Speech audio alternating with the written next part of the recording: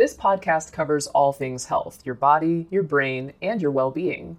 Each week, we'll be joined by doctors, as well as the occasional guest, to talk about the health topics that mean the most to you.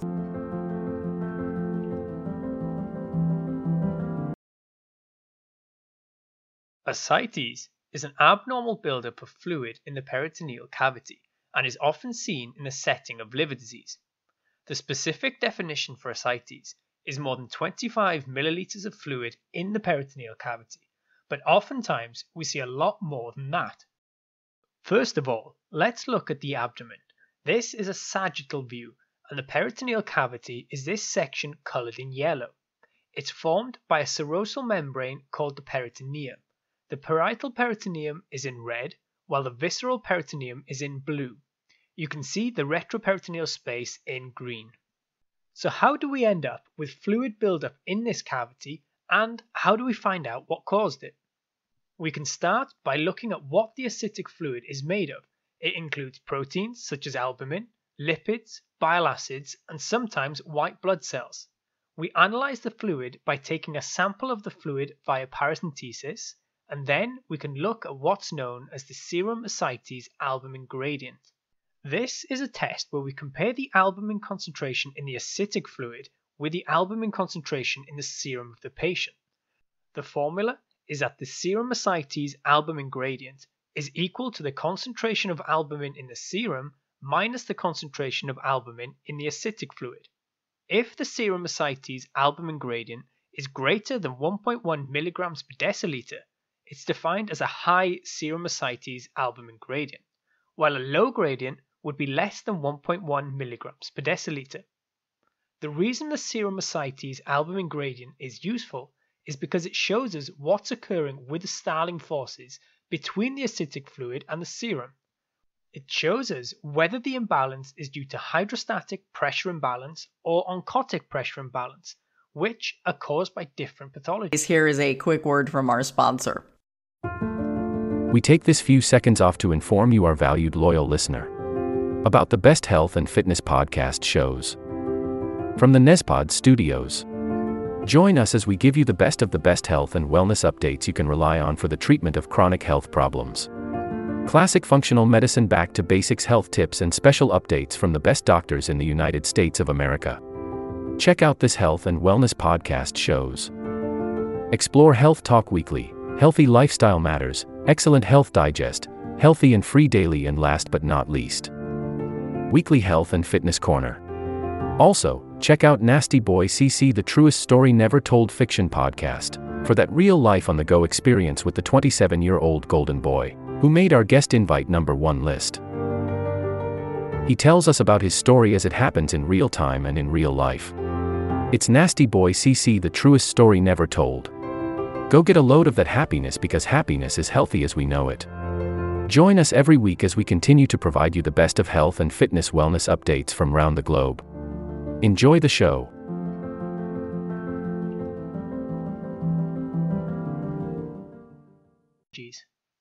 Ascites with a high serum ascites albumin gradient tells us that fluid is being pushed out of circulation, causing an increase in the concentration of albumin in the serum, because albumin is normally too large to pass through the peritoneum, while the concentration of albumin in the ascitic fluid is quite low. This, therefore, is a hydrostatic pressure imbalance. If we see ascites that has a low serum ascites albumin gradient, we know that the concentrations of albumin in the ascitic fluid and in the serum are similar, which means that the peritoneum is more permeable than usual and is allowing albumin to pass through. This is an oncotic pressure imbalance. So, based on a high or low serum ascites albumin gradient, we can categorize the causes of ascites. Ascites with a high gradient is usually caused by portal hypertension, meaning increased pressure in the portal vein, which is defined as above approximately 10 millimeters of mercury. So things like cirrhosis, heart failure, Budd-Chiari syndrome, and portal vein thrombosis are all causes here. On the other hand, a low serum ascites albumin gradient suggests causes such as infections like TB, peritoneal malignancy, which is often a metastasis from another cancer, perhaps ovarian cancer, pancreatitis, and nephrotic syndrome. So, for the diagnosis, when a patient arrives with ascites, on physical exam you may notice a shifting dullness, or in cases where the volume is larger, you'll be able to see the ascites. Diagnostic workup likely includes a complete blood count, liver function tests, and a coagulation panel, as well as an ultrasound to visualize the abdominal organs, as well as to estimate the volume of ascites and the pressure in the portal vein. Remember that in some cases, with a very small amount of ascitic fluid, it may only become apparent when an ultrasound is performed.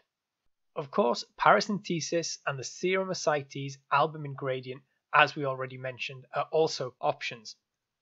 The treatment of ascites has two main components. Obviously, we want to treat the underlying cause of the ascites, but we also want to provide symptomatic relief from the ascites itself and to prevent complications like sudden bacterial peritonitis and hepatorenal syndrome. Diuresis, meaning the urine production, and renal function both need to be measured. Diuresis is measured both by urine volume but also by weight loss, and the aim is to lose up to 0.5 kilograms per day or 1 kilogram a day if they have peripheral edema as well. High serum ascites albumin gradient cases are first put on a diet that is salt restricted.